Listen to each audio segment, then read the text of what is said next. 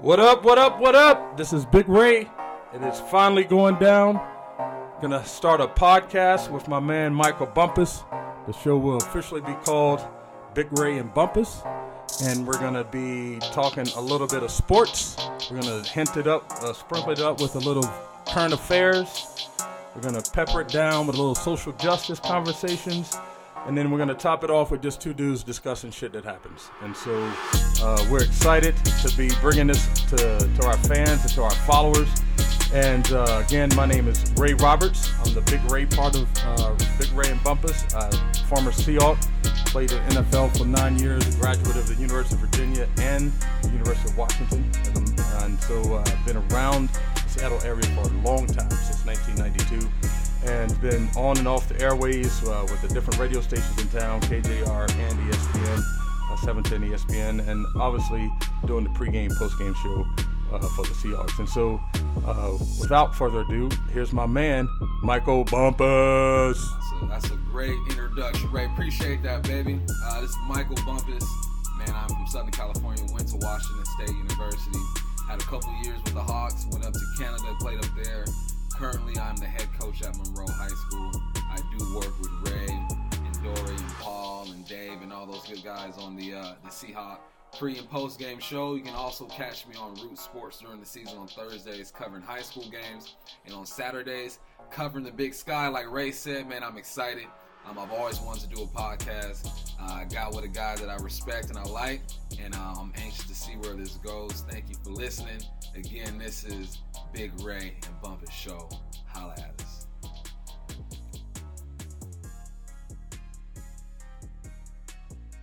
So, Big Mike, you just mentioned that you're from Southern California. Yes, sir. What is it that keeps you here in the Pacific Northwest? I'm from the hills and the mountains of North Carolina. Yeah. And we can be a little backwards back there sometimes. Uh-huh. And you know, it's tough kind of growing up back there. So the trade-off between me being in the mountains of North Carolina or being in this great metropolitan city of Seattle with all the access to technology and the water and, you know, all these different things that are going on here in Seattle, the return on the investment is great for me, but it seems like all I can think of is Tony. It never rains in Southern California. That's a lot. And you're here where it rains all the time. It rains all the time. You know what? I left California when I was 18 years old, and I never returned. One, I got an education at Washington State, and then thankfully the local team, the Hawks, picked me up. So really, it all started business-wise. All my connections are here. I've developed all these relationships, you know, and two, I love Cali, but man, I'm not with that Hollywood status anymore. I'm more low key these days. You catch me in 03, 04, you know what I'm saying? I want to be a rapper and all that good stuff. I but feel you. Nowadays, I'm a family man.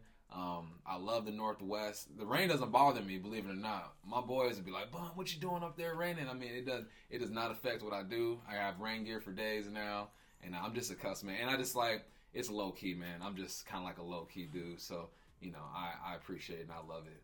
But okay, I'm gonna send it back to you now. What's keeping you here? What has kept you here all these years? Well, to be honest with you, when I came here as a Seahawk, I had never been further west than like Chicago. And so I'm like, man, where the heck is Seattle? Yeah. You know, I had to like really truly look it up. Oh no, me too. And it's like, and so when I got here, the very first thing I noticed coming from the airport, going to do my press conference after getting drafted, after being up all night drinking a lot of beers, I was like, man, this place is like really clean. Like the roads were like clean. There was no trash on the roads. Like, everything just seemed really clean. And so that was one of the first things I noticed. But what has kept me here is the community has just embraced me, you know, and being here and doing stuff outside of the Seahawks, outside of my playing career, just being involved in the community, coaching high school sports, working with other organizations here in town, Rainier Scholars being one of them. Those types of things, I feel like this has become like my second home. I've actually lived here longer than I lived in my hometown, really? If you don't count college. So I was 18, I went off to college. Yeah. So 18 years I was in Asheville. I've been here over 20 years. So this feels like a second home to me. All my kids were born here, all born right here in Kirkland, and so it just feels like home to them too. So for me, the weather has never been an issue. The rain is what it is. I like it, but just to access all the stuff that's going on in town, you can be attached to a big city, but not like a gigantic city like New York. And you can still, get downtown, go to nice restaurants, go to nice shows, do all those kinds of things. And that's not happening in Asheville, North Carolina. We have a lot of farms and cows and horses, and we have a small downtown area. But you thought about going back and working on a farm, buying some land, and Big Ray out there plowing and all that. You know what's funny that you say that, Mike, is in 8th grade, I had this youth basketball coach who inherited his family's farm, ranch, whatever you want to call it. And to keep myself out of trouble, I went over the summer, I would work this ranch. And so I learned how to drive a tractor. I learned how to ride a horse. I learned how to milk a cow. I learned how to do, the shave the sheep, like all that kind of stuff. And then we would take a bunch of fresh vegetables and put it on the truck, and we'd go through town selling the vegetables. So I did that like 8th grade all the way up to like my senior year of high school in the summer. And so like there is a little bit of farming in me, but it was just like, I think I'm built for something different. Like I just want to, yeah.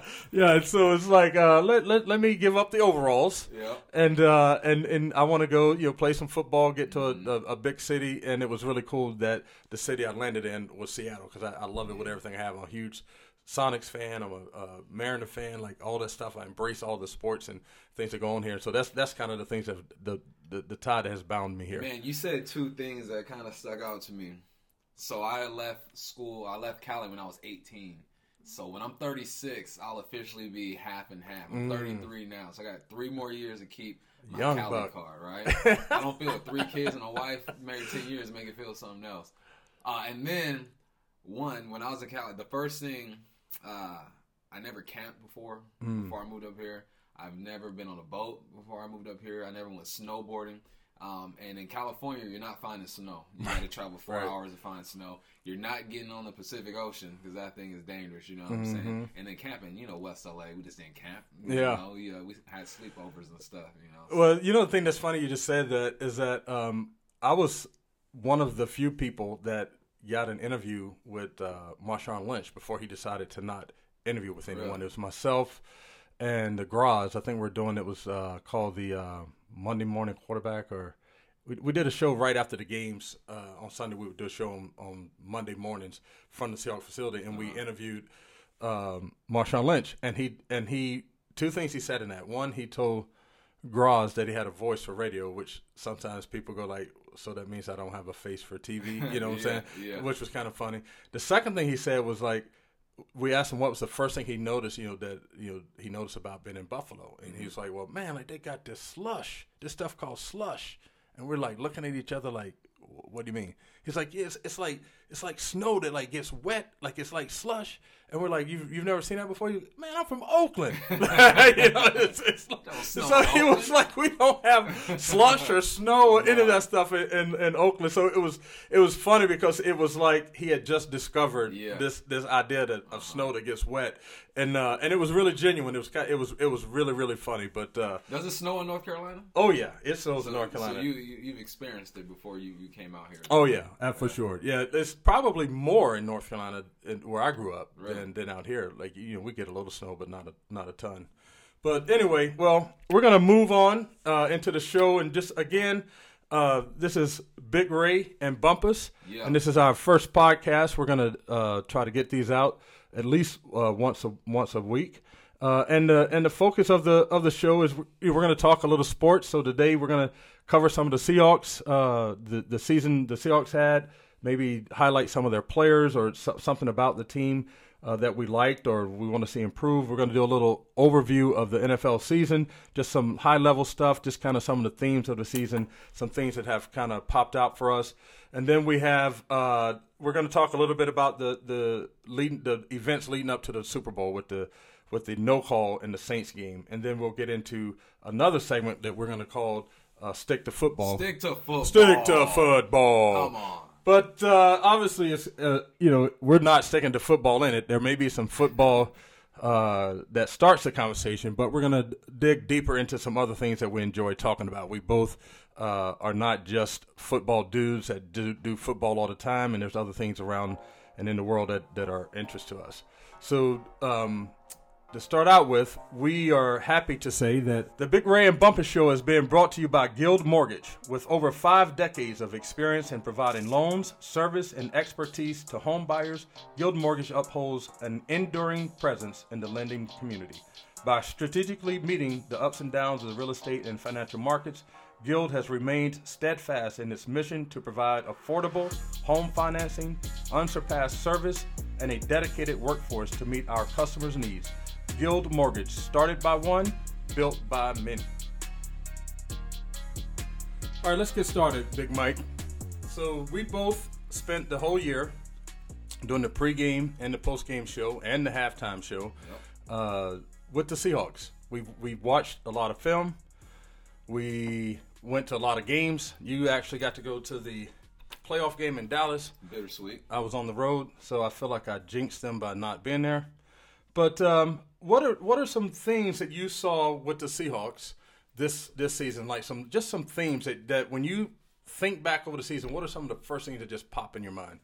Well, obviously the run game, right? I go back to those first 2 games. You come out 0-2, lose to the Broncos on the road in Denver, and then we go to Chicago. And at the time, we didn't think Chicago was a very good team. Right. Jokes on us. That's the beauty of football. Every week changes. And now I go back and I look at those stats. We rushed for 74 yards against the Broncos. We only had 16 attempts. Against the Bears, we rushed for 64 against the Broncos with 16 attempts. Against the Bears, we rushed 22 times for 74 yards. And I remember the frustration, right? I mean, we go in, got a new offensive coordinator, Pete Carroll saying we're going to run the ball. And I remember at the beginning of the season, all of us is being really frustrated. Mm-hmm. Like, just give it a chance, stick to it, and do what you said you were going to do. Right. And I feel like the whole Northwest kind of felt that way. So initially, I just think about the run game. And then Tyler Lockett. I think he was a big surprise to the nation, not necessarily to us because we knew he had that talent. But then he gets that huge contract. People are like, why the hell did they sign Tyler Lockett to this contract? Doug Baldwin gets hurt, and he's allowed to shine. The third week, we beat Dallas, rushed for over 100 yards, and then from then, we kind of solidified ourselves as a run team, and Tyler Lockett continued to ball out throughout the season. Well, I just want to rewind with you for just a little bit.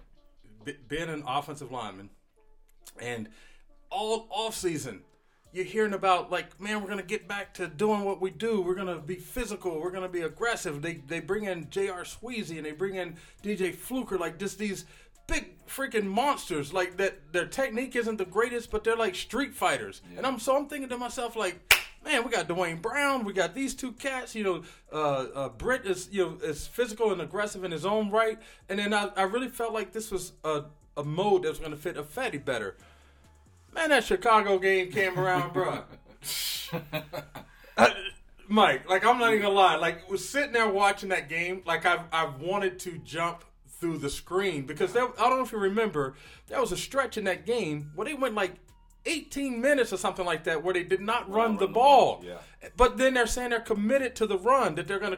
And I remember, one of our colleagues on the show, we got into this argument about what does it mean to commit to the run? Mm-hmm. And it's like, well, you can't run on 3rd and 9. Well, sure you can. Yeah. Like, absolutely you can. Like, but you can't just get afraid of it because you got 1 or 2 yards on. See, that's that old line. Oh, dude, 3rd and 9, we ain't running that ball, right? 3rd and 9, unless we're just trying to kill the clock or something. I'm just saying, Mike, if you're trying to create the mindset of it, if I'm an offensive lineman, you're telling me like, man, I want you to go out there and be physical on the ground. You can't do that in the passing game, bro. No, you can't. You cannot lay hands on folks in the passing game. Mm-hmm. It's more of a reactionary movement. Whereas the running game, you get to dictate what happens. And so exactly. And so when you start talking about leading up to those games and leading up to the season and all these different guys that we brought into the locker room that's supposed to exemplify and embody like physical play, Chris Carson, the way he runs, like all that kind of stuff. And then all of a sudden, it was just like, where did that go? Like, like it was like I wanted to go to Pete Carroll and like hold him to the fire and be like, dude, you said this was going to happen. No, it was the beginning of the season, and Shotty and Pete were trying to fill each other out. I remember hearing Shotty saying that, or actually Pete said that he might have sent mixed signals to Shotty. Because he start running the ball, and then Pete will come and, hey, throw that thing. You know what I'm saying? And if your head coach is telling you to throw it, then you'll be inclined to throw a little bit. I think those first 2 games, it was rough. Yeah. It was rough to watch, but I also think that they're filling each other out. Yeah. You know, they're doing that little dance.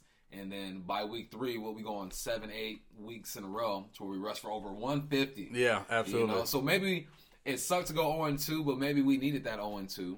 You know, to really make us sit down and be like, what team do we want to be? And maybe that allowed Shotty or Pete to allow Shotty just to be you. Look, I want to run the ball, now go be you. That's true. I'm not going to whisper in your ear every now and then. Yeah, well, I will say, though, that, when you talked about the offensive line, the running game, and Tyler Lockett, like, exploded onto the scene, man, I was not feeling great about the running game at that point. Mm-hmm. However, I think the strong-willed players you have on the offensive line, and DJ Fluker and Dwayne Brown, who were vocal enough to go to the sideline and be like, hey, let's give the ball to number 32 and run the ball. I think that has something to do with it, too, because you could see as the season went on, if they didn't run the ball in a certain situation, you could see not just frustrated and being angry, but you could see the desire in the body language of the offensive line. That, man, we really wanted that in our hands. We wanted to go do that, and that is a total mind shift from what it was here, the year before. Because the year before, man, it was just like you didn't know what was going. You didn't know who was going to play, who could play, who couldn't play, if the running backs were good or not good. Like it was really hard. But I will say, when I think about the season, I think about the transformation from those 2 games to where they ended up. Like Pete Carroll does not get the credibility that he deserves as a coach as it relates to being a Coach of the Year candidate and stuff. But you had a team that was dead in the water. After 2 games, Russell had been sacked, I don't know, like 6 times a game or something like that. It was ridiculous. The offense was going nowhere. The defense was creating some turnovers and had some things working for them, but the offense was not supporting the defense at all. And the defense was balling early. Yeah, exactly. Yeah. And then all of a sudden, the switch got changed, the commitment to the running game, the effectiveness of the running game, the reemergence of Chris Carson. It felt like the beast mode years again on offense. And so when I think of the Seahawks, I think of more so the transformation from being dead in the water to being legitimate, like, playoff contenders, making it to the playoffs with a chance to even get to the big show. And then the other thing is the youth on defense. Lots of youth. Like, I remember at the beginning of the season, to me, I was like, man, all this newness is awesome because it brings a new energy. It brings new excitement. It brings opportunity. It brings, a chance for other people to kind of step up and get it done, because that's what the Legion of Boom did. A lot of those guys were getting a chance to step up and do it. Yep. And so it was exciting for me to see these guys. And then I think as the season went on, to see, Trey Flowers get better, to see the emergence of Reed in the middle rushing the quarterback, to see Frank be able to handle Ben, the primary pass rusher. Like, I think all that stuff was good stuff for me. Frank Clark is the identity of that defense, I feel like. Bobby Wagner is clearly the leader of that defense. He's one of the leaders in the locker room. But Frank Clark brought that attitude and that swag. I mean, I've never seen so much dancing pre-snap that I've ever seen this year. But when, it gives me chills when I see a defense out there and the music's playing, they're all vibing with each other, and it's 3rd and 3, and they feel like they believe they can make these plays. And they believe they can make these plays with a rookie corner out there. Yeah. At one time, a rookie safety out there. KJ's hurt. We bring in Kendricks to try to fill some holes. Griffin started at the LB spot early. There was so much movement in that defense. The anchor of it was Frank Clark, and especially coming off of his pass, that was good to see. So when I think about the Seahawks season defensively, you got to think about Bobby Wags. He's a Pro Bowler, but what shines to me is Frank Clark and just the imprint he had on that defense and how different he was this year as opposed to last year. Last year, he was kind of like a guy you had to keep your eye on and had to be careful around, not to rub him the wrong way. And this year, it was like he's just bought in. And like you said, that's Pete Carroll, man. Pete Carroll, you start to make that left, he'll grab you and say, hold on, let's make this right. Let's make this right together. Yeah. And that's what I saw. And this is a resilient group, man. 0-2. What was the percentage? Like 11% of teams that start off 0-2, make it to the playoffs. Yeah. And at one point, we're like, there's no way this team isn't making it to the playoffs. They won 10 games. They were 10-6 with 3 rookies starting on defense at one time. Doug Baldwin's out. Penny was hurt at one time. Carson was banged up at one time. So when I think of this season, I always go to that 0-2 start, and that's the foundation to just show how just resilient this team was in the end. And little Tyler Lockett, I'm a receiver, so and he's about my size, man. Yeah. And he wore the same number I wore when I was there. Oh, for real? Yeah, so I'm like, you know what? Lockett all day going up top on these cats. It was a hell of a season. The thing with Lockett to me, man, the dude looks like he's 12. And it's like sometimes I see him do interviews, and I'm just like, dude, you're too young to play. Too young. Like, you're too young how are you catching footballs like this over grown men? But then you forget that he's a grown man. You know what I'm saying? and he's earned, everything he got. This is an interesting question I wanted to ask you. There's 2 different types of leaders on the Seahawks team. Mm-hmm. So in offense, you have Russell Wilson, who is kind of like a professional leader. Yeah. He's going to say the right things. Mm-hmm. He's going to do the right things. He's going to thank all the right people, all that kind of stuff. Yeah. And then you have someone like a DJ Fluker that has just a little bit more attitude and sting to what he says. He can be funny, that kind of thing, but he kind of just calls it like it is, like he's just a straight shooter. You know what I'm saying? And then on defense, Bobby Wagner is kind of like the professional leader. Yep. You know what I'm saying? Yeah. But then Frank Clark is kind of like the dude that brings a little bit of swag to it. You know what I'm saying? And so,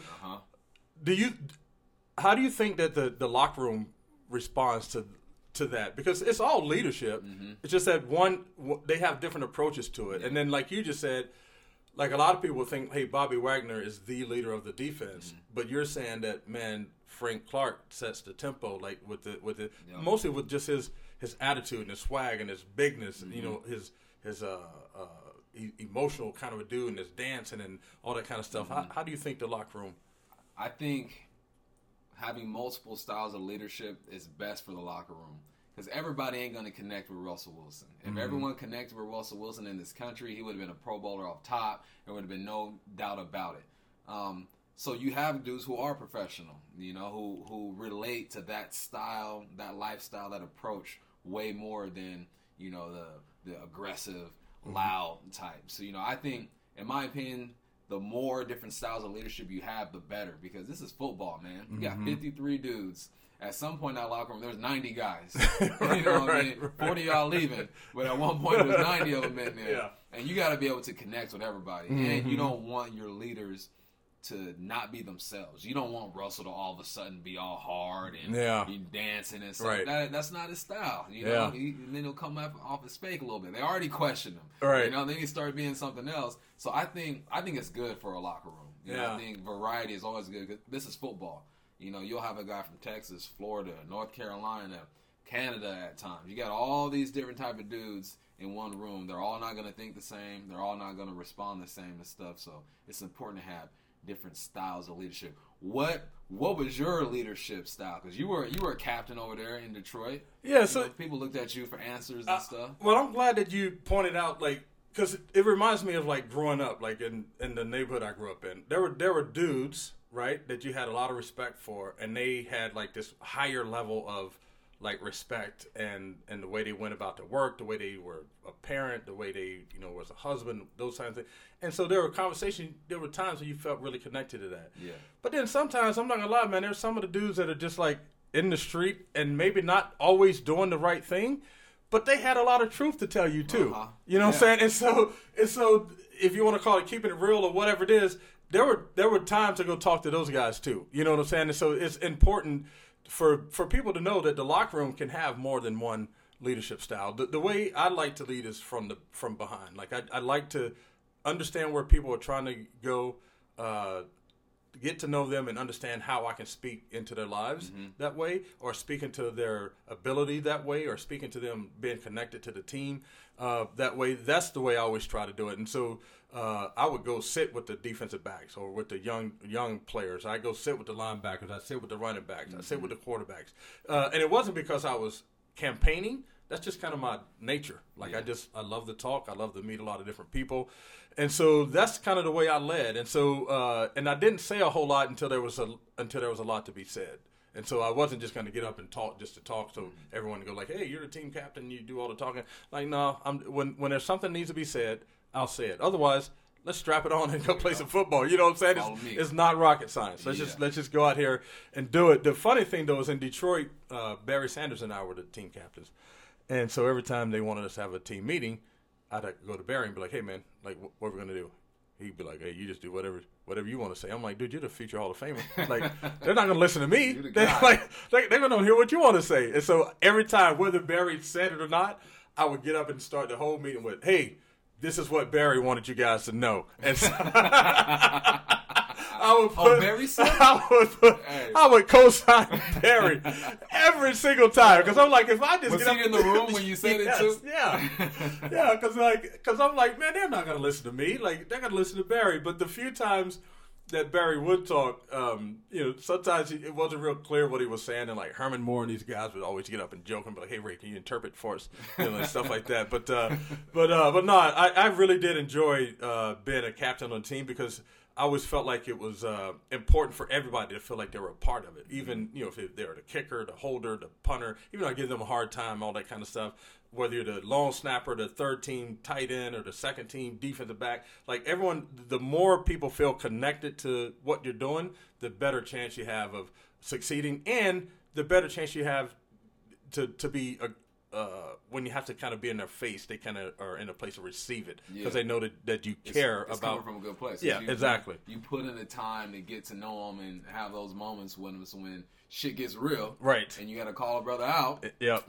He can receive it and know that it's coming from. Yeah, and we had some knuckleheads in our locker room in Detroit, so sometimes I had to do home visits. Yeah. You're knocking on the door. Oh yeah, because I'm like, come on, man. Like we just don't need that type of stuff. We had some dudes that kind of got it, like DUI kind of stuff, and it was just like, okay, you make enough money. At the time, a limousine was $50 an hour. Go get the limousine, dude. Please. You can find many dudes that you can hire to drive for you, but let's not duplicate that one again. Yeah. After like a couple different times. So, and then some of that was not just team stuff; it was just people stuff. You care about them. You want make sure that the dude is headed in the right direction. With his life, and so I would make house calls, dude. I would ring the doorbell, knock on the door, like, yeah, it's me. Let's have a talk. We need to figure this out. Chop this up. Yeah, and then I offer whatever help I can, give to them. I don't say like, hey, we need to figure this out, and then you just do it on your own. Like I tried to go, help them in those situations, but we got a little long-winded in that conversation just because I liked it, though. Yeah. I like the feel of that one. That was legit stuff right there. Yeah, it was. It was. But so just to wrap up our overview of the Seahawks, Big Mike felt like Tyler Lockett, the emergence of Tyler Lockett, signing a big deal, and then proving that he's worthy, backed it up. They were hating on you, Lockett. Yeah, exactly. And I was thinking to myself, like, okay, maybe. And then the emergence of the offensive line in the running game. I mean, to me, there was no bigger story. I mean, Russell had a great season, all that kind of stuff, statistically, and what he does, a touchdown to pass, touchdown to interception ratio, like the amount of touchdown passes he threw with the fewest attempts in the league, and stuff like that was all great stuff. But I think that to me, like what you're saying, it kind of hits at the offensive line is that transformation from where we're stuck in the mud to being like flying into the playoffs, to being the standard of the run game. It was us and Baltimore, and Dallas had a good run game, but end of the day, if you can run the ball, you have a chance to win football games. And as I get older, I start to appreciate the run game a lot more, man, because I'm a receiver. I want to throw that ball around, but it was nice to see that. Not nice to see an 0-2 start, but to see them climb out of that and become what they said they were going to be. Yeah, well, that was a nice segue into our next conversation here. We're going to do come right back with an NFL overview. Yes, sir.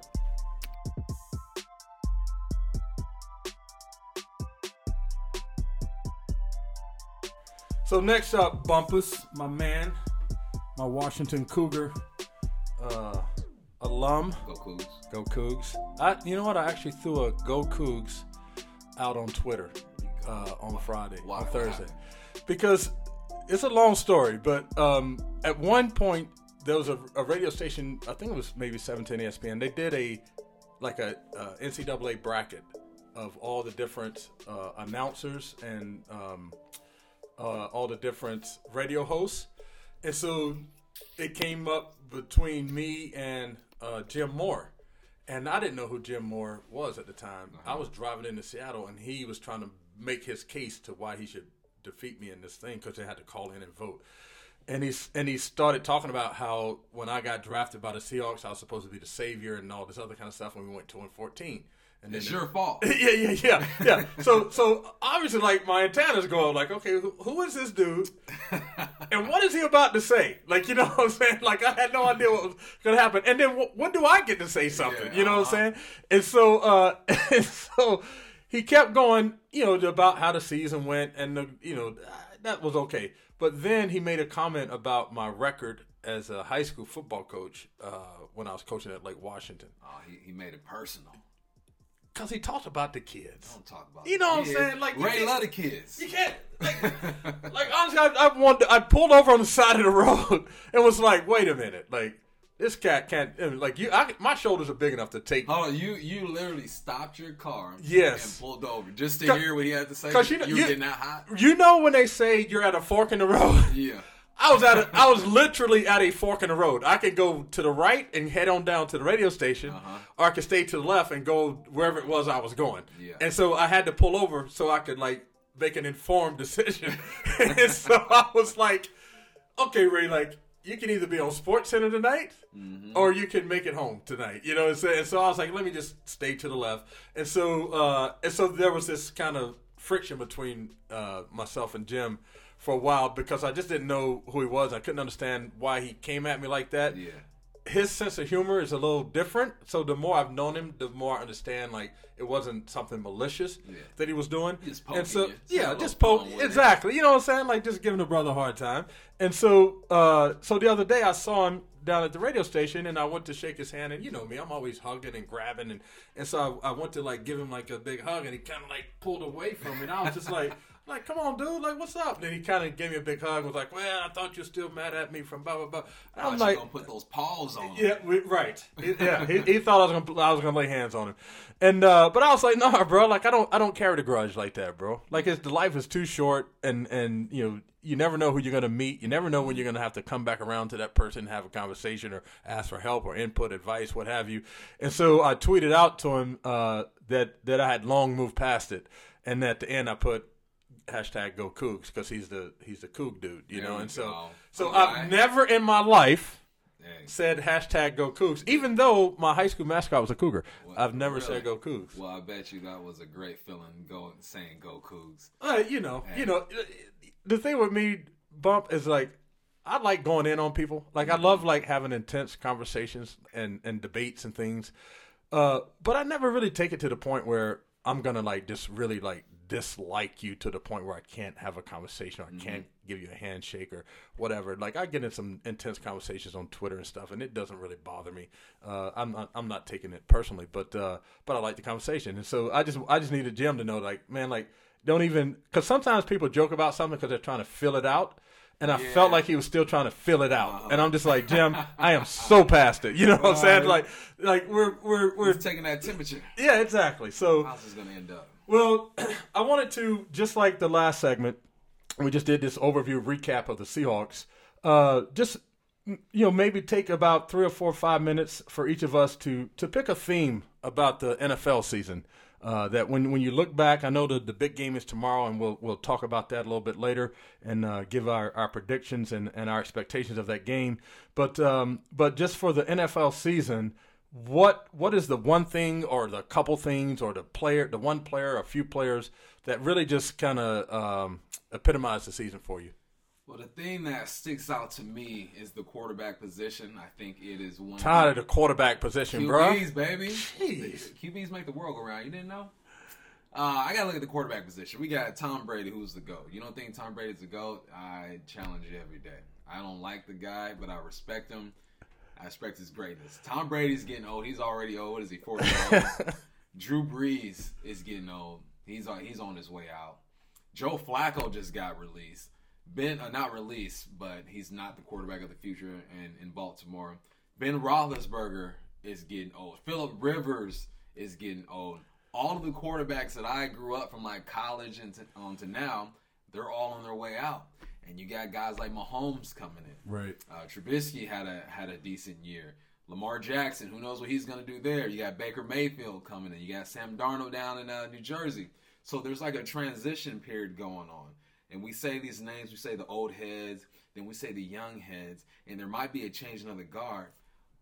But we still got Russell Wilson, who's still got 4 to 6 good years left in him. That is true. Don't want I did not see you going there. NFL to forget about this I did not see you going there, bro. He's the guy in the middle. He's the transition guy. He is. You know, like, let's pass the torch to him, and then we'll pass it to these young guys, because these young guys get all this love, which they should. They're athletic. The quarterback position is changing. There's not too many just straight up pocket passers anymore. You got to be able to move at least a little bit.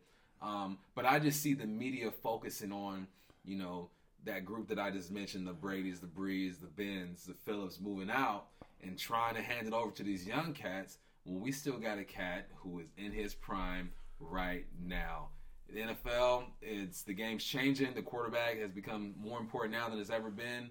Let's just not forget about Mr. Number 3, Russell Wilson. You know, it's interesting that you say that, Mike, because I totally did not see you think that's where you were going with that.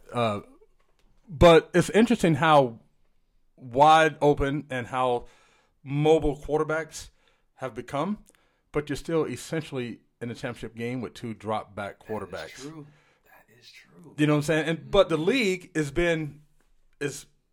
there's more and more of those Mahomes types, mobile types, Baker Mayfield, who can move around, Russell Wilson. But the thing that is interesting is that Russell is almost right smack in the middle, because this year he's shown that he can climb the pocket and deliver the ball down the field. Like, as a matter of fact, like that at one point in the season, he had that perfect quarterback rating, throwing the ball to Tyler Lockett down the field, which is pretty incredible. But he's also the dude that can do all the running around stuff that Mahomes and all those guys have done. Like, and so he is like kind of like the perfect like transition, and he might get lost in transition. He might get lost. You know what I'm saying? You know, he's the guy running the fast break. Outlet. You just don't hit him. Yeah. You know, you hit somebody else, you going the other way. Come on, give Russ the ball. Exactly. That is a really interesting take on it, because I sometimes feel like the NFL is so quick to jump on the shiny new object. Patrick Mahomes, Mayfield, like all those guys, Carson Wentz, all that, that it kind of overshadows just the steady to great player. Like, you can almost compare it to some of those dudes. You could almost think that Russell Wilson is boring, but he's not. He was those dudes before they were those dudes. You know, the running around, making plays out of the pocket, all that kind of stuff. The way he could just, be on the fly and throw the ball back across the field, right on the money, and know right where someone is, spinning around, all that kind of stuff. But yeah, totally didn't think about it that way. But the thing that I'm frustrated, man, I'm just tired of it being a quarterback league, bro. I'm tired of that. Like, I'm just tired of it, man. Like, it's like who decided? Who at one point during the NFL history did someone say, like, the quarterback has to be the most important player? I mean, you had dudes. He touches the ball every play. Yeah, but he can hand it off. He can hand it off. He still has to receive the hike, turn around, even if he's handing the ball off. He's the guy touching the ball, guaranteed every single play, unless there's some wildcat stuff. I get it, man. I want to argue somehow that it shouldn't just be the quarterback all the time. And like, one of the things I was thinking about is, I think there's a lot of hype about this Tom Brady in the Super Bowl against Jared Goff and first year, all these times that Tom has been. But it's like the Patriots have like 30-something dudes that have won Super Bowls. Yeah. And so, like, they matter too. You know what I'm saying? So this is not like the Tom Brady with all the experience and the other team with no experience. It's like your whole team just has the experience winning those games. It's more like Tom Brady, who's still slaying it's the the common denominator. But name one of Tom Brady's receivers other than Edelman. You know what? God, that's an argument for another day. Because, like, that argument always kills me, because just because they're not, like, household names doesn't mean that they're not effective football players, especially when they're still ball players. Yeah, and he ain't throwing his own superstars over there. Well, no, but they're throwing them. He's throwing it to some players that have mastered what they can do, and then this is to me what makes the Patriots different than even the Seahawks, is that if you're a slot receiver in college and you have been killing it at the slot receiver in college, the Patriots don't bring you and then say, hey, we want you to play out wide. They go like, you just keep doing what you were doing.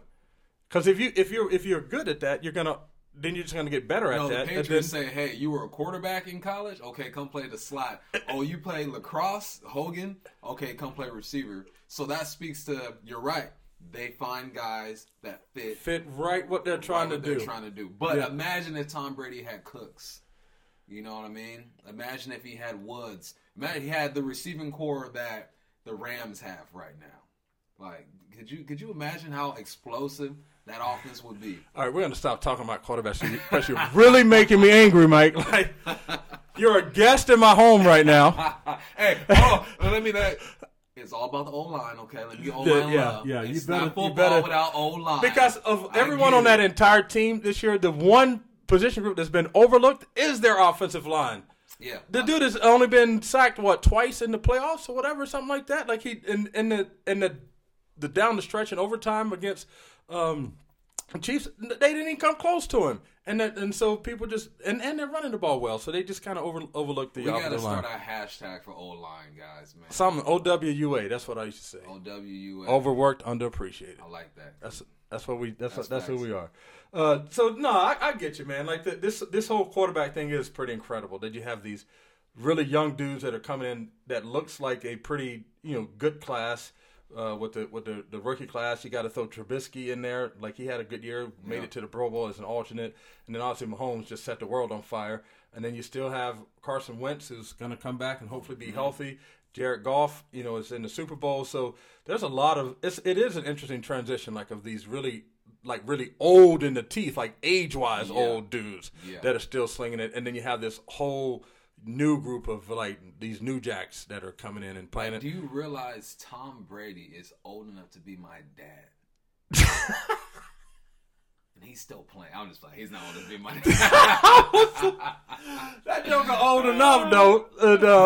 What is it? He's like half his career or something. He's been in the Super Bowl. He's 17 years. He's been in the conference championship game 13 or 14 times. And how many? This will be his ninth Super Bowl. Ninth Super Bowl. Yeah, so roughly half of his career. That's ridiculous. I haven't even beaten my son in video games that much. This dude's doing it on and the toughest. I think the toughest league to win games in is the National Football League, and him and Belichick, man, and the guys around him. But I mean, you don't win that without Super those Bowls two dudes. Without Belichick and Brady. Yeah, I feel you, man. Y'all gonna lose on Sunday. But, we'll see. We're gonna cover some of our Super Bowl overview and review, preview, I guess you want to call that, in just a little bit, and we're gonna talk about what we think is gonna happen, what both teams need to do to win, and then we'll make our pick as to see who wins. So then I will say to you that my theme of the NFL season, is that the offensive line against the backdrop of these wide open offenses. So Kansas City, Philadelphia, New Orleans, the Rams, just throwing the ball all over the place, making big, huge highlights and unbelievable numbers, which are just incredible. But man, when it comes down to what wins the championships, every playoff game that was won by the team that dominated the line of scrimmage. Mm-hmm. And so you can put all these bells and whistles around the foundation of football, but at the end of the day, if you can't win the line of scrimmage, it doesn't matter how much you can sling. You can have 3 Patrick Mahomes back there running reverses and doing the Philly special and everything, and you're not going to win the championship, because if you look at the Rams, people they ran the ball well, but they also started defending the run well. Mm-hmm. So they started dominating the line of scrimmage that way. I think they only allowed maybe 40 yards per game rushing in the playoffs so far, and down the stretch. And Ndamukong Suh has kind of been woken up by this opportunity to be a champion, and so he's playing a lot better. If you look at we just talked about the Patriots, was it D Ford and in Houston for the Chiefs coming off the edge. Man, they weren't even getting close to Tom Brady. He was able to sit back there 3rd and 10, was it 3 times? They converted 3 3rd and 10s in a row where they tried to just rush 4 guys. And so their offensive line won that thing. And then their running back, I think it was their what's their offensive coordinator's name? Josh McDaniels. Gave credit to Sony Michel for bringing this kind of physicality to their offense, like his physical style of running and how that awakened the offensive line. So if you look at all those different games, when we played the Cowboys won the line of scrimmage. Yes, They shut Carson down, they shut our running game down, and then Zeke was getting his. And so it still comes down at the end of the day to defense wins championships or whatever you want to call that. To get to the championship, you better be able to dominate the line of scrimmage at the end of the day. So it still comes back to not your pretty little boys running around throwing the ball, getting all the commercials and soup, all that kind of stuff. It comes the snot bubble dudes. It comes back to the snot bubble dudes. Does. And to further your point there, Big Ray, overtime, Patriots win the coin toss. Brady gets the ball. We know he's marching down. What play wins it for him? It's a good old dive up the gut. Exactly. So I feel you, man. In the day, you got to be able to run the ball. But imagine if Tom Brady couldn't throw the ball. I mean, you can't just win on running the ball. You got to be able to sprinkle it in. Yeah. But what you're saying is the run is the final factor. Like, look, if you got all these, you're good on 3rd down. Your completion rate is up. If you're not able to average about 4 yards a carry, you're going to have a tough night. Yeah, I mean, because just say in the same sense that you can't just run it, you can't just throw it either. So, like, even with these wide open offenses throwing the ball all over the place, when it came down to the game that really counted, and they lost the line of scrimmage, they lost the game. And so it didn't matter if Mahomes was back there or all these other big time quarterbacks. I mean, you look at the Rams; they benched Gurley because he wasn't getting it done. Right. Put C.J. Anderson in because they know he's going to get north and south. And get it done. And you look at the Rams' offense; it's all predicated on that jet sweep and outside zones. They want to spread you out. So again, to further your point there, Ray. Well, I didn't want to say it 20 more times, but I was up for saying it 19 more times. That those big snot bubble like back in the day, watching Redskin hogs, like they matter, dude. And you can't. It doesn't matter what innovation you bring, how young the quarterback is, and how deep his coaching tree is, all that kind of stuff. If you cannot, if you don't have an offensive line coach that can effectively coach the talent that you have, and then have the players that can execute that, then you're not going anywhere. So why aren't we getting all these O-line coaches as potential head coaches? Then why are we getting these quarterbacks and because they perimeter type guys are getting all these jobs? So if we go off of what we're talking about, O-line coaches should be the sexy hire in the NFL. You know what? Like, it would be great if we were.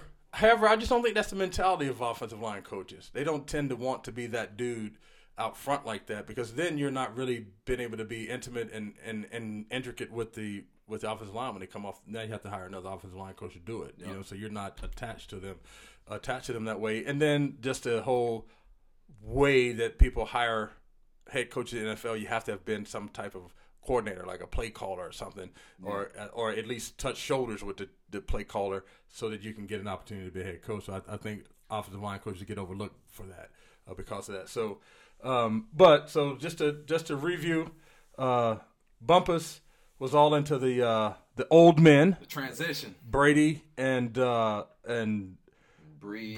and yeah. Roethlisberger and Rivers.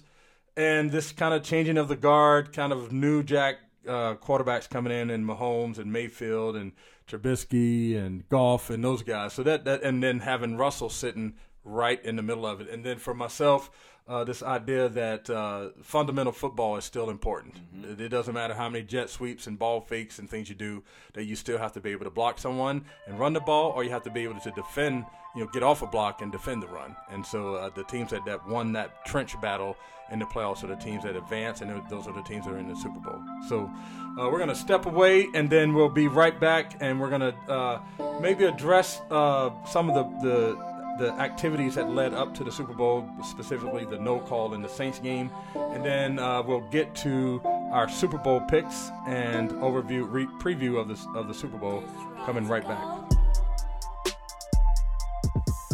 The show this week is brought to you by Guild Mortgage. Go to guildmortgage.com to find your loan officer today. Guild Mortgage, started by one, built by many. So we're back, and once again, we want to thank Guild Mortgage for sponsoring our show today. It was great of them to just jump on without even hearing us do anything, and just been willing to. It's a trust fall. Yeah, it was one of those good ones, and I really appreciate it. So tomorrow is a big game, and a couple weeks ago there were the NFC and AFC championship games, and in the Saints and Rams game, which was building up to be a spectacular game, the Rams started out kind of looked like they didn't know what they were doing, deer in headlights. The helmet system wasn't working. McVay was looking like he was just shocked to death on the sideline, and they just couldn't get anything done. At one point, the left tackle stood in front of the guard and was trying to explain to him what the play call was. And so they just looked totally discombobulated. But they fought themselves back into the game, and then a crucial play near the end of the game where there was a no call on a pass interference down the field, which was clearly a pass interference call, and we're not here to debate whether that was or wasn't.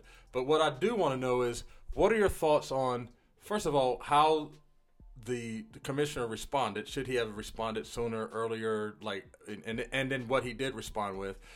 And then secondly, how do you think the league should respond to it? First off, Goodell should have put out a statement as soon as that game was over. Really? That is one of the biggest blown calls that I can remember in all of my years of watching sports. What was the statement going to help? Statement just to acknowledge that they got it wrong. Right?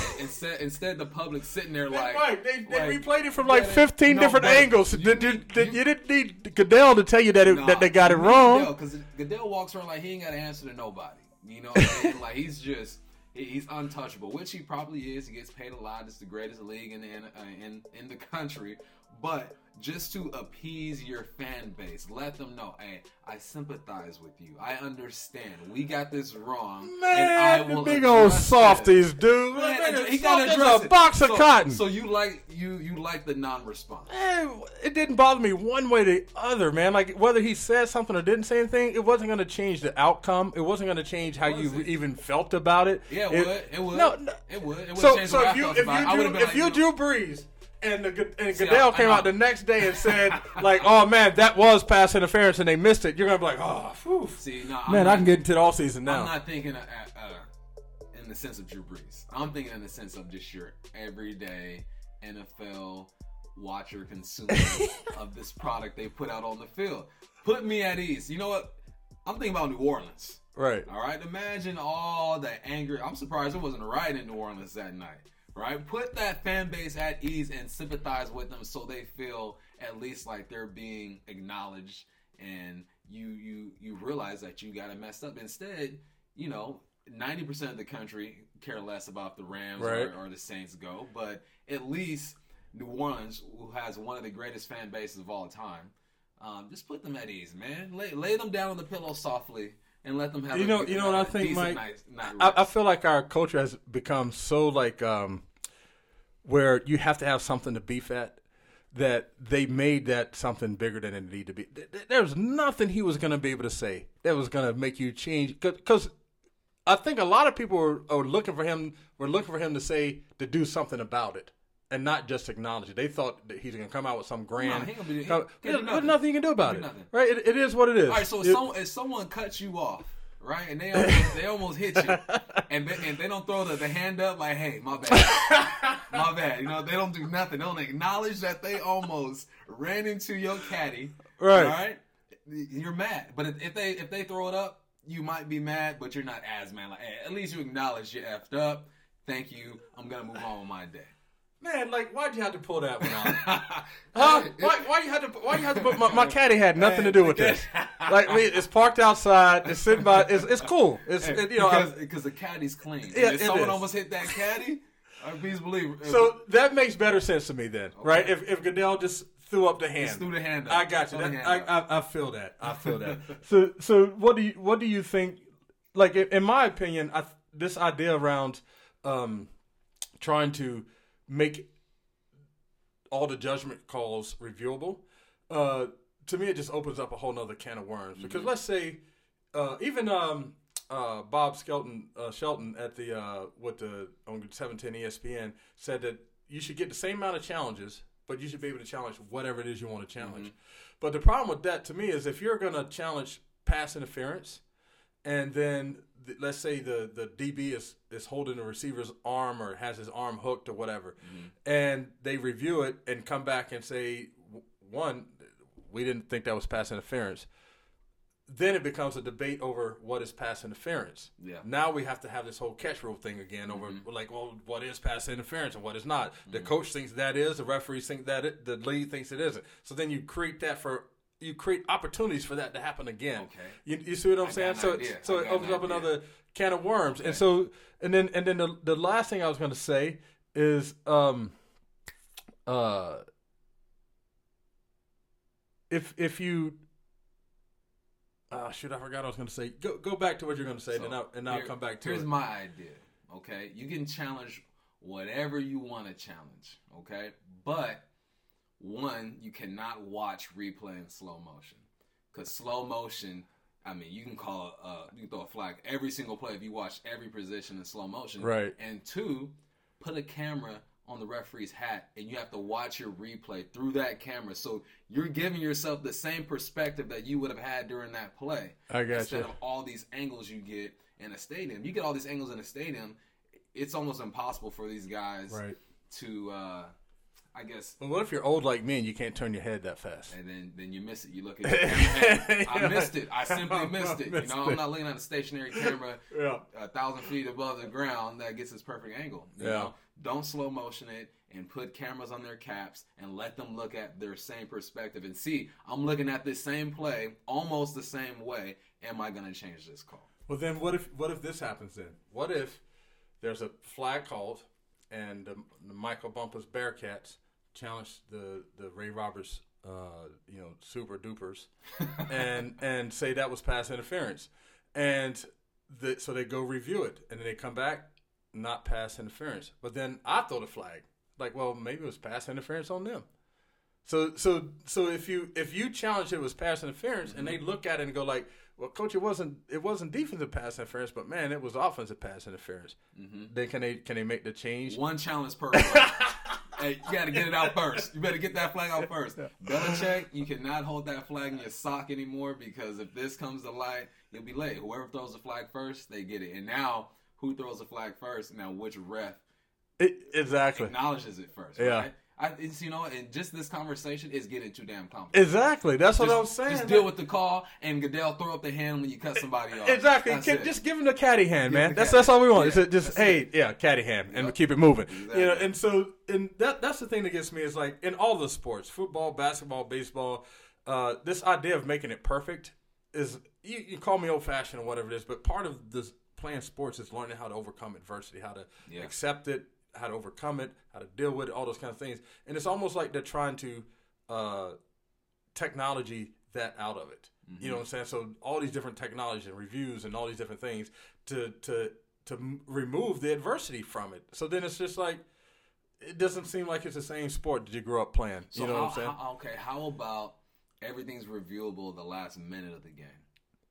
Just the last minute, you get different review options because now it's getting crucial. Last minute of the game, you can challenge. But why is it every coach always says that the last play of the game is just as important more important than the first play of the game? They're lying. They just say that. They just say that. It sounds good. It doesn't matter how you start. It's how you finish. Nah, it's how you start. It's how you play in the middle. It's how you finish. Yeah. One play doesn't decide the game. Yeah, sometimes one play decides the game. It does. I hate when coaches come out. One play doesn't. If it's a tie ball game and it's 30-15, that one play decides the game. When we were in Dallas and Dak Prescott converted that third and 14, that one play decided the game. Now, other things happened after that, but you can pinpoint it. So I'm a believer in sometimes one play can decide the outcome. Yeah, myself and Dave Wyman, I think we always say there's usually 4 to 5 to 6 plays in the game that really determine the game. Out of how many ever 60 offensive and 60 defensive plays, special teams. There's usually 5 or 6 plays that really determine the whole game. So speaking of that, and so I think it'll be interesting to see what the league does around that. The league tends to sometimes overreact to things. Goodell kind of underreacted to that. Like there probably was a middle ground there somewhere. But there will be more talks with this competition committee around judgment calls, and then you have to define what is a judgment call. It's like, you know what I'm saying? It's like, to me, it just opens up a whole nother can of worms, and so just keep it like it was. Unfortunate it happened to them, but let's just get back to playing football and understanding that human error is part of it. Can you imagine all the bad calls that happened like in the 60s and 70s and stuff that people you just dealt with it? Yeah, you just dealt with it as part of it. Like, as a coach, you scream and yell for about 2 or 3 minutes, but then you won't.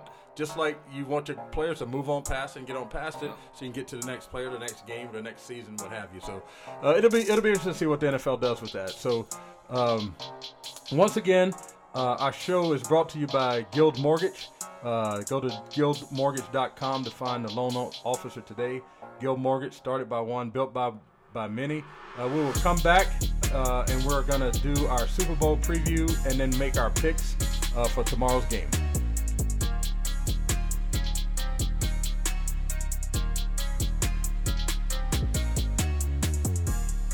Well, welcome back to the Big Ray and Bumpus show.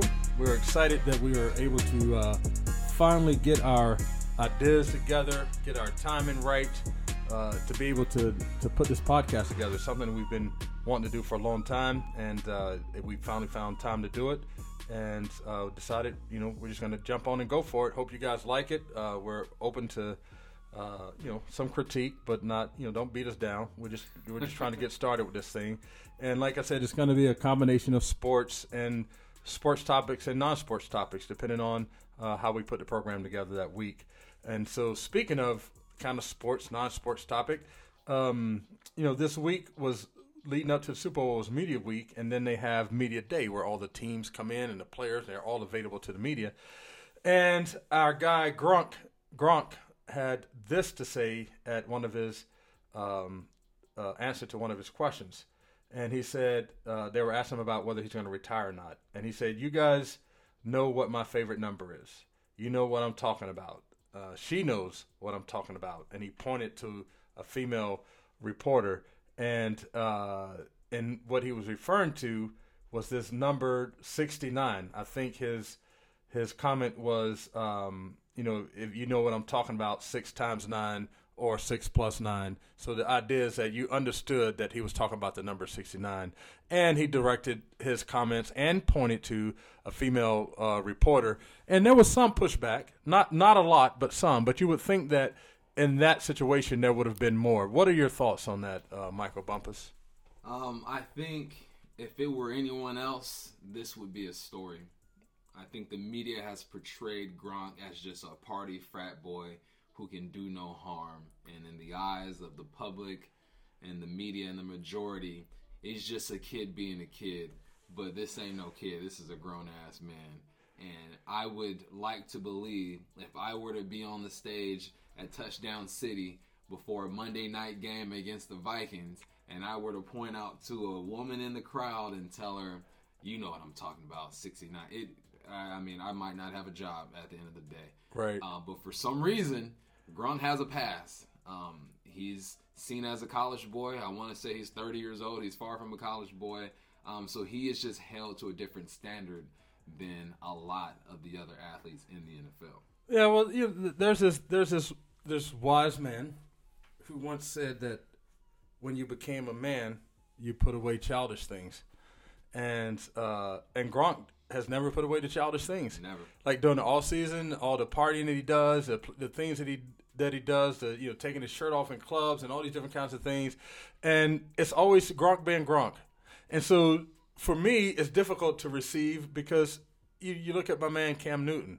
Cam Newton can't even put a towel on his head without someone critiquing it. Mm-hmm. Cam Newton can't dress the way he wants to dress without someone saying that he's trying to be something that he's not. Mm-hmm. Cam Newton, kind of giggled and pointed at a female reporter and said, "Oh, she knows pass routes," or whatever it was, and then had to then come back and make a huge apology for it. Haven't heard anything like that for Rob Gronkowski, and even for some of the things he's, just the way he's kind of carried himself in the past. There's no other. I will put it this way: there's not a person of color in the NFL that can act like that and not get pushed back. Even, it has some other things that are going on with it, but man, the receiver's name just went out of the top of my head. In New York, Odell Beckham. He's done some partying and stuff, and there's been some questionable pictures, but in some of the other stuff, he had a week off or a few days off. He got on the boat. They had a bunch of people, went down, had some fun, and then he got torn up about it. Whereas Gronkowski can have a week off and put you on his party bus and see all the drinking and the partying and everything that's going on, and it's like, oh, look at this guy, he's just Gronk being Gronk. But why can't Cam be Cam, Odell be Odell? And this is where it gets uncomfortable for some people listening. Yeah. Because this is real stuff. Yeah. When I leave the house, I think about things that a lot of my buddies don't have to think about when they leave the house. When I get pulled over, I think about some things that a lot of my college buddies never think about. You got your registration, you got your license, you're good to go. I got pulled over one late night in Monroe. It was late night. It was like 12. I was coming back from a coaches meeting, and the guy's walking up. He's got his hand on his gun. So what I do, I put my hands out the window. I'm like, look, hey, you don't have to do that. I'm like, yeah, your hand is on your gun, so I'm going to put my hand out the window.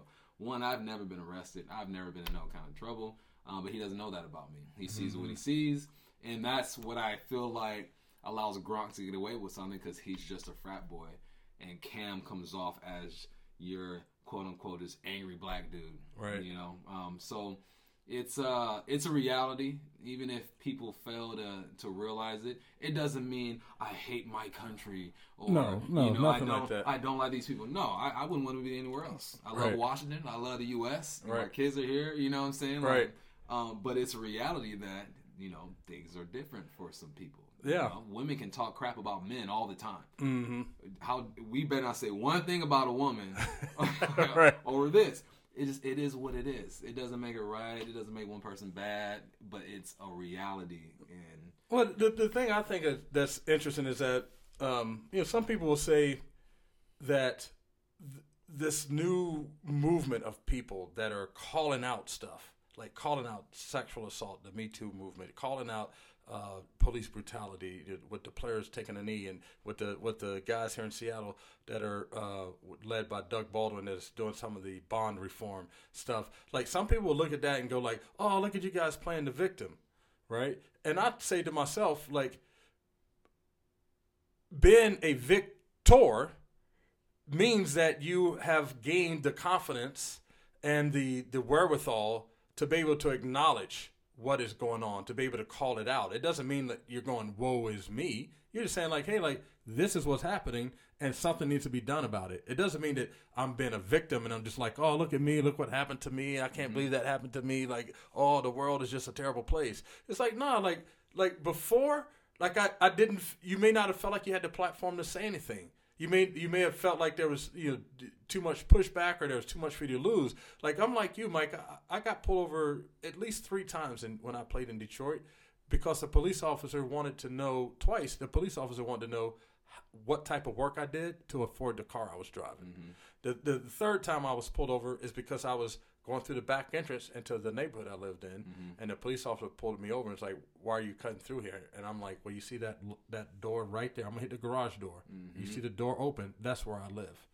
And I still had to put my hands on the car. He frisked me and everything, even though I could prove to him that I lived in the house right there. Yeah. And so people sometimes, whether some of the terms get thrown around too much, just, white privilege or whatever you want to call it.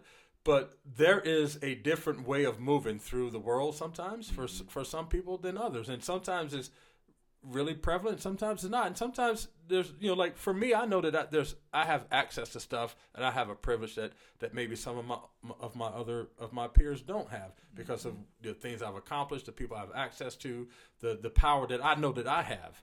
and I understand that, but that doesn't mean that there aren't forces that also work against me the way that it works against some other folks of color. And so to me, this kind of speaks to that in a way, because it's kind of like, here's this guy just getting to be who he is and fully who he is, and you can embrace him, and you can even not embrace him, but you're not like beating him up over it either, right? Mm-hmm. Whereas a guy like Cam Newton, like, if you love him, you love him. But if you hate him, like, you take every opportunity there is to speak down to him, to speak down about his leadership, to speak down about. And like the one thing, like about his leadership, this dude answers the bell every single time.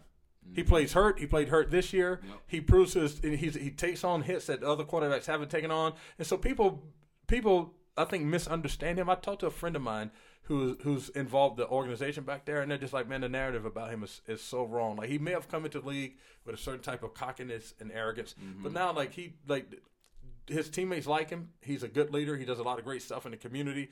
Even when the thing where he pulled through the 12-man flag, the way the people around him mischaracterized that. Yeah. The dude is running around the stadium giving high fives to his fans like he always does. Yep. After the game, and then someone hands him a 12-man flag. Yeah, it's not like he reached up there and said, "Hey, give me that 12-man flag so I can throw it down." As he was running, giving a high five, they handed it to him. So we just beat you. I'm gonna throw it to the ground. Yeah. Like, what's the problem with that? This is competition. Yeah. What is he supposed to do? Gift wrap it to somebody? Oh, I'm sorry. Like, what the hell? Like, what the hell was that all about? Here's the thing that's gonna crush a bunch of this stuff.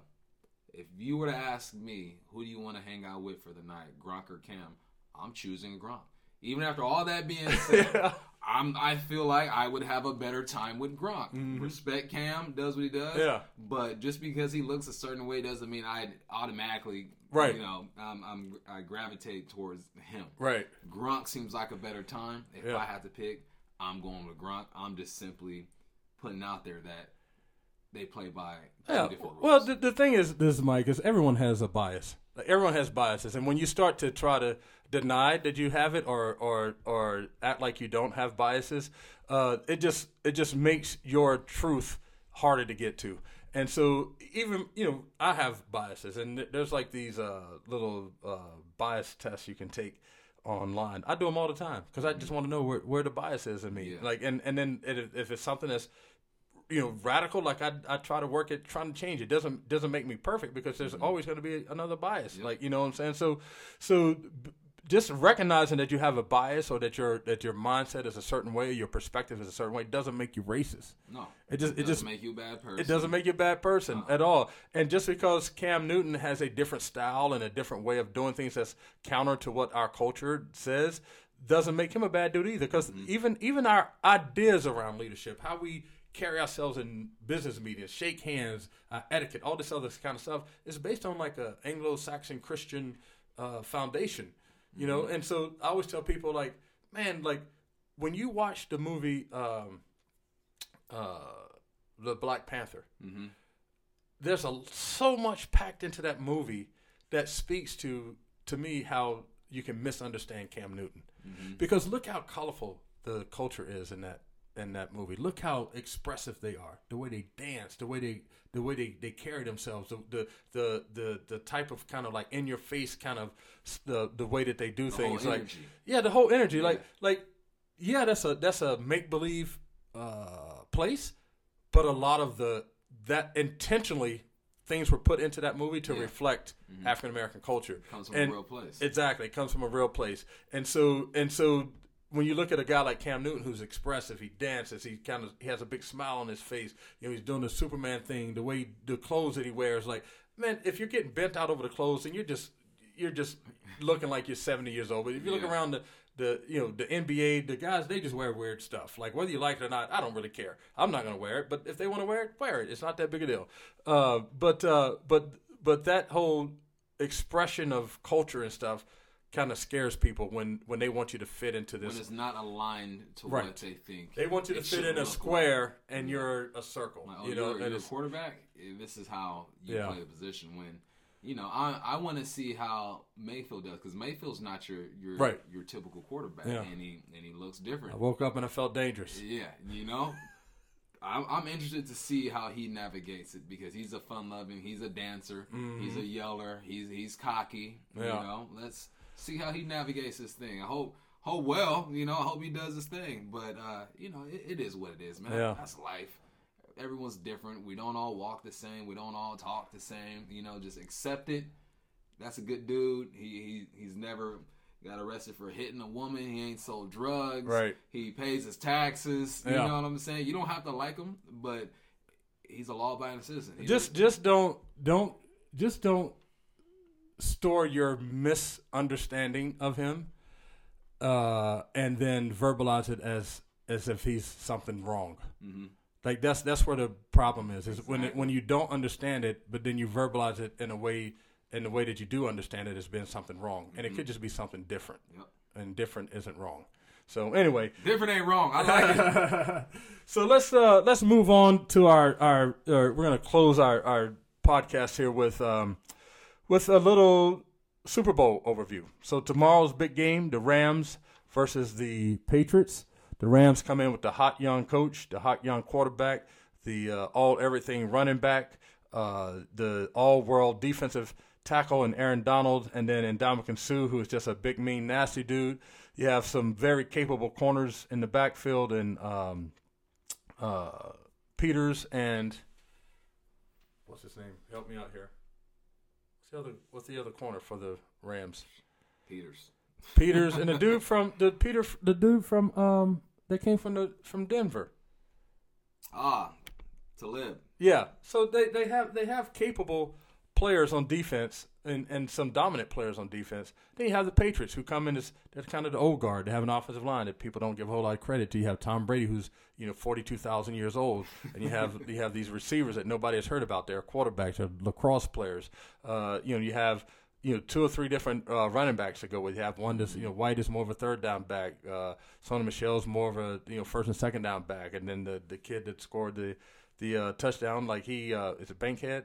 Something like that. He comes in and does his thing too. So Burkhead, there's no one that is like blowing you off the map as it relates to their skill talent, their talent. But you do have this, man, should I bet against Tom Brady thing? And should I bet against the old dude that doesn't talk to anybody, who's the grumpiest old dude with the ugliest T-shirt, sweatshirt ever, and Bill Belichick. Like, so. What are your thoughts? Like, what are your thoughts going into the game about that matchup? What is it that you're gonna be looking for? And then also before don't give the score what you think the score is gonna be or who you're gonna win. But for what do you think each team would have to do to win? Each team, the Rams have to get Gurley involved. He cannot have 3 or 4 touches like the game before and expect to win this game. C.J. Anderson has been a good running back in the league for a few years. He's been released. He was a Pro Bowler at one point, but you're not going to put the game in C.J. Anderson's hands. You need Todd Gurley to be the MVP candidate. He was in the beginning of the season to show up. Now, that doesn't necessarily mean he needs to have 170, 200 yards from scrimmage, but he needs to touch the ball 10 to 15 times just to keep the defense. Why do you think he didn't touch it that many in the championship game? Well, there was a pick, right, off his hands, and then also he just didn't seem explosive. But to go against that, 3 or 4 touches don't really give a running back a chance to show that he's locked in, he's ready to go. I think it's more of the sideline, his conversations with McVay, with his O-line. Maybe they weren't feeling him that day. There's something off. And people to expect football players to play perfect every game, it's impossible. Tom Brady isn't perfect every game. And, you're going to have your off days. Unfortunately, Todd Gurley's off day was in the biggest game of his life, and he's fortunate enough to still be in the Super Bowl. But Gurley has to get going. He needs touches. He doesn't even have to have, like I said, all these yards, but he needs touches. And on the other side of the ball, Brady, no turnovers. He cannot turn the ball over, and they need to continue to run the football, right? It's crazy how I talked about Todd Gurley getting touches, run the ball, and on the other side, you got to help the old man out and allow him to run the ball to take pressure off him, because Brady's not standing back there for 4 or 5 seconds anymore and launching the ball 60 yards down the field.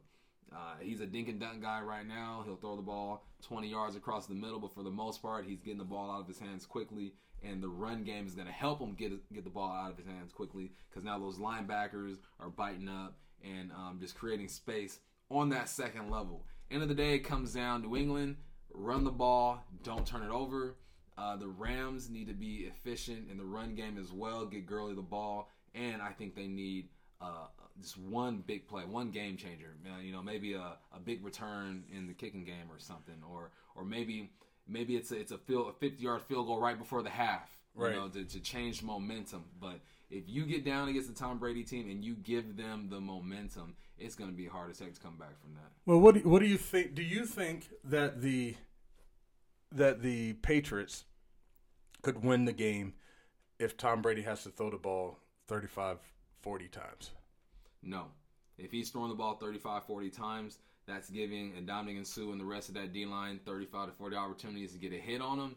And you are putting a lot of you're banking a lot on a 41-year-old arm. Right. He's still the greatest to do it, but he still has a 41-year-old arm, and he's not moving like that. And you're just giving the defense opportunities to hit him. That's what it is. He's a pocket passer. What do you do to pocket passers? Get them uncomfortable. Get them moving. You get Tom Brady out the pocket a few times, you're disrupting the rhythm, and that's what he is at this point in his career. He's a rhythm guy. Jack up the rhythm for Tom Brady. So then on the other side, the Patriots are good at taking away something.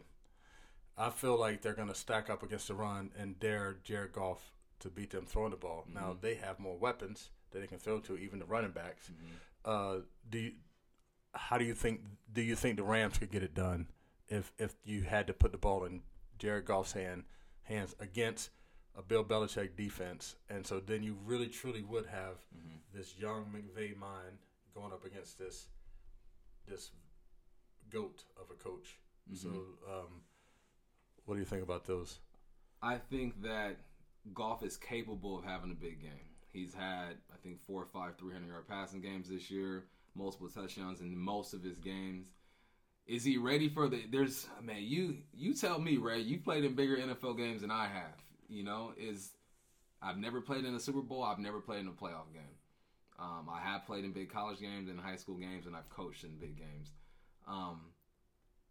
But it's all about, can he handle the stage? Is he ready? Right. Is he ready to be given the ball and be like, okay, win this game for us? I know Tom is. Right. I just don't know if he is. He has the weapons around him to do it.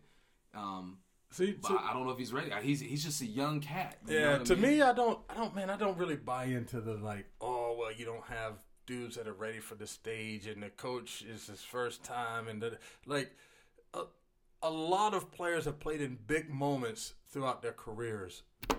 Not Super Bowl moments, but for whatever level you're doing and for whatever moment it is, it's big in that moment. Yeah. It's big for you in that moment. This is a big moment that I need to show up and play in. And then you look at Tom Brady. Tom Brady, his first Super Bowl was going up against one of the greatest offenses we've ever seen. Mm-hmm. With the Rams. And then he won. You know what I'm saying? So Trent Dilfer, who was didn't do a whole lot of anything, but he won his one time as a Super Bowl quarterback. He won. And so this idea that the veteran experience playoff Super Bowl players are going to be more ready than the young cats. There's veteran dudes that get nervous too. There's veteran dudes they're more ready. They've been there. They've gone through media week. They've stood there before the Super Bowl and heard the national anthem and the crowd going it's familiar though. It's familiar. Yeah, but to me, man, when you get onto the sideline and the national anthem is playing, it's still familiar to me as from when I was in freaking high school. It feels exactly the same. So it's not like the moment got bigger. You know what I'm saying? I've played a lot of football. These guys have played a lot of football, and so it really does come down to not youth versus experience, but who's going to play better in the game? The team that plays better will win, whether they're the most experienced team or they're the least experienced team. And so, and to me, it doesn't really have anything to. I think people use that to kind of build up the game and build up the matchup and give somebody credit over another team. But I would love to see if there was data that really supports that. The inexperienced teams lose more than the experienced teams, or like however you want to. We have all this saber matrix stuff and all this other kind of stuff. It'd be interesting to see. I've been thinking about that all week long. Like, does it really exist, or is it just something that we say a lot? And that we've gotten used to saying it, like, well, they've never been in this position before, so more than likely the other team is going to be more ready and da-da-da-da-da. Well, if each season is different, each game is a new season and all that other kind of stuff, you can still have butterflies in your gut, as a freaking crafted veteran. If the Rams lose this game, then the theory will be proven. If the Rams win this game, then that theory means nothing. Then it's all the window. Not necessarily, though. Like, they can lose the game and the theory still isn't proven. They can lose it because they lost. Okay, what if they lose a game 52-51? They lose the game and Gonk plays horribly. Okay, then the theory is proven. You would think, right? The young guy couldn't handle it. It's all about how you win and how you lose. You can win and lose. It's all about how you win. If they lose and Gonk is lights out, he's 30 for 35, 350 yards, 3 touchdowns, 1 pick, then we could say, hey, the moment wasn't big enough for him. So now if they lose and he's 11 for 28, 2 picks and 1 touchdown, now we're like, you know what? He wasn't ready. He's going to be better from this experience because now he knows what it feels like to be in that moment. But to me, then it really truly will be. It will depend on the way you go about explaining the loss, because if you looked at let's say he had a terrible game and they're like, oh, he wasn't ready, but what if the left guard was just getting his ass kicked the whole time and he's getting pressure and he can't get the ball off? Yep. What if the ball goes to a receiver's hands a couple times and ends up being interceptions? What if there's a couple drops? You see what I'm saying? Yeah. Like, what if there's a fumble? Yeah. That's not one of the running backs fumbles or something, and all of a sudden there's an opportunity lost, so you end up losing the game. And then your numbers don't look great, and then you go like, oh, well, see, he wasn't ready for the moment. It's like, no, he could have very well been ready for the moment, but all these other things happened that he didn't get to capitalize in those moments. And that is why I'm going to give you my prediction now. Yeah. The Patriots are going to win this game. No, you're crazy. Because they're not going to have to overcome all that stuff. The Patriots are so disciplined in their approach and their play. When's the last time you seen a ball go off of Edmonds' hands and going for a pick? When's the last time Brady's been driving to win the game? I compare Brady to when I was young watching Jordan shoot free throws. I never thought Jordan was missing a free throw. Like, he would line up there, and in my head, I'm counting 2. All right, there's 2 right there. I can't even remember Jordan missing a free throw. Right. You know what I mean? I can't remember Tom Brady not stepping up and getting it done. I think because Gonk is going up against one of the greatest of all time, and he's proven that he could win, it's hard to bet against that. You're going to go against what's been proven to gosh work. Dang it, I'm betting against it. You bet against it? Yeah, You man. got the Rams? Yeah, I got the Rams, Why? man. Why? I just feel like the Rams, especially on defense, like down the stretch and then into the playoffs, their run defense has been better, and then Ndamukong Suh has just been playing with a different engine. It's like they took him into the garage and swapped out like his V6 for 6.4 So liter. he's an X factor for you on that Rams team. If he plays they win the ball game. Yeah, if he plays inspired football the way he has been playing, especially against the run, and then I don't know if they're gonna have an answer for Aaron Donald. Like, you're gonna have to lead that dude one-on-one a lot, and I'm betting that he's going to win that battle more than not. Okay. And so the Hawks this year, when they were healthy, one of the best O-lines in the game. Right. Dominated Aaron Donald. Who was it? Fluker said took him to the water. Yeah, or something took him like to the that. water. Yeah. Took him to the water. Yeah. Still lost. Yeah. We still lost to him. Right. Right.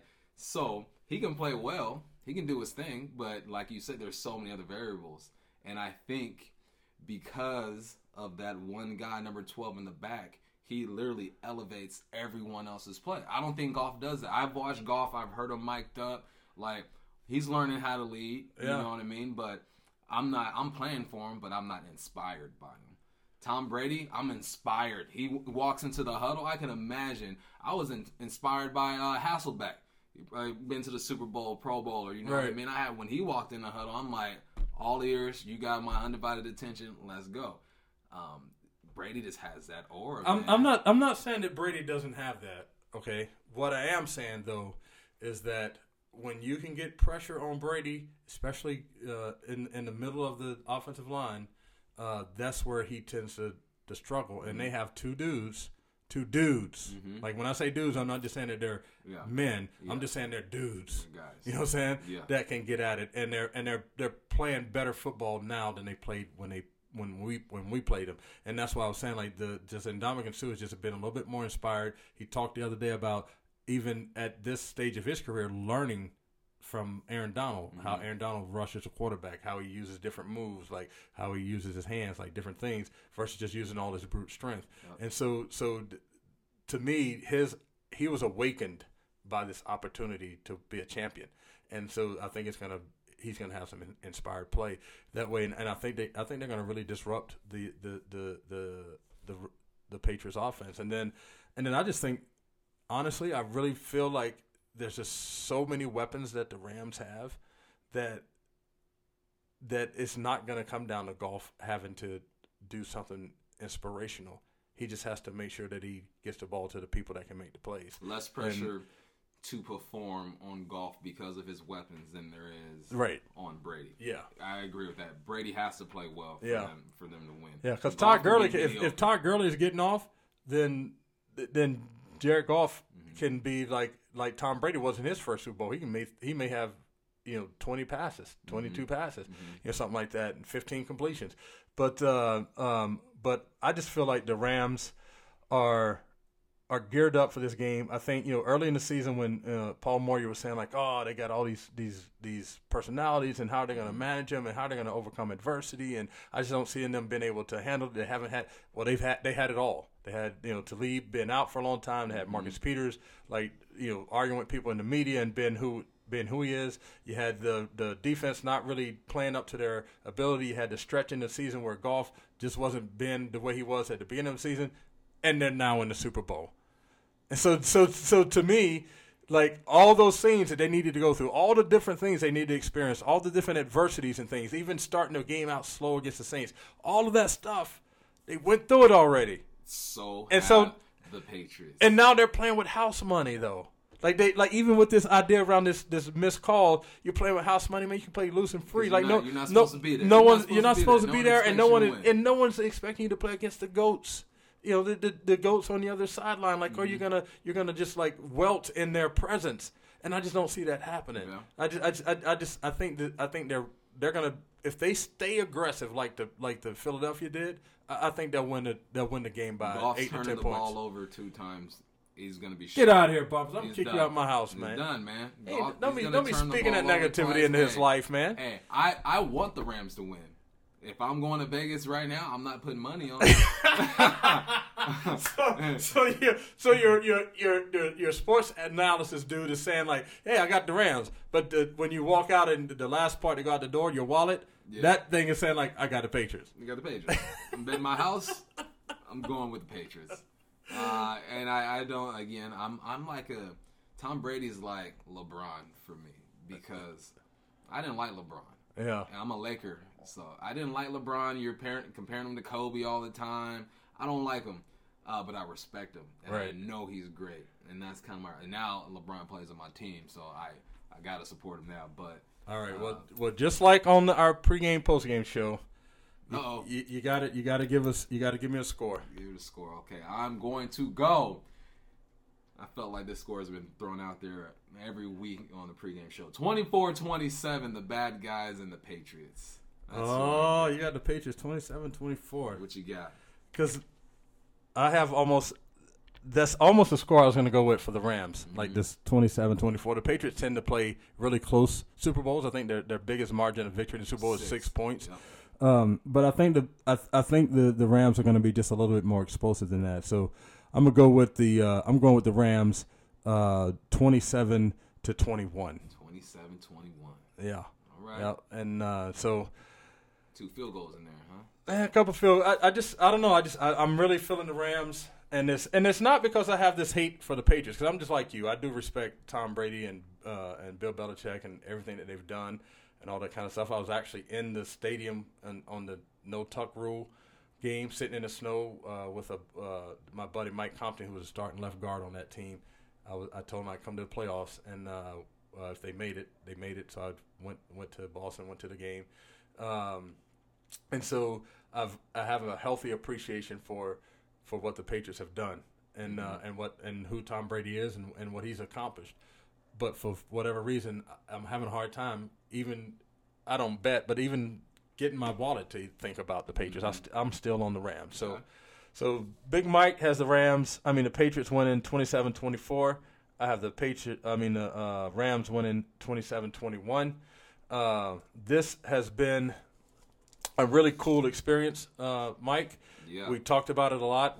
Throughout the season, we talked about finding a space to have our own voice and work that out. And this is going to really give us an opportunity to do that. And so today was our first run at it, and I know things will get better. Our topics will get better. Our programming will get tighter. Our comments are a little bit more in depth, and we're just kind of getting started at this. But look for us to be at least once a week, posting a program. And for now, we're calling it the Big Ray and Bumpus Show. Yep. If you can find us both on Twitter, Michael is at Michael Bumpus 5. And I am Big Ray at Big Ray 72. So hope we can gain a few more followers, get some feedback and some comments, and we look forward to just having some engagement with our listeners that way. And so maybe there's a space in there for you guys to guide some of our conversation. Again, I want to thank Guild Mortgage for sponsoring us for the show and doing it without even hearing us for the first time or whatever, but just jumping on board. We really appreciate that. Started by one, built by many. And now my buddy Mike Bumpus is going to give you guys just a little information about how to find the podcast. Where can you find this podcast, you ask? If you download the Anchor app, we will be posted there first, and then shortly after it will be available on all podcast avenues, Spotify, iPodcast, and a bunch of other ones I probably don't know about, but you will find us there at Big Ray and Bumpus. So once again, we want to thank you guys for joining the show. I'm Big Ray. This is Michael Bumpus. Well, tune in next week. Holla back.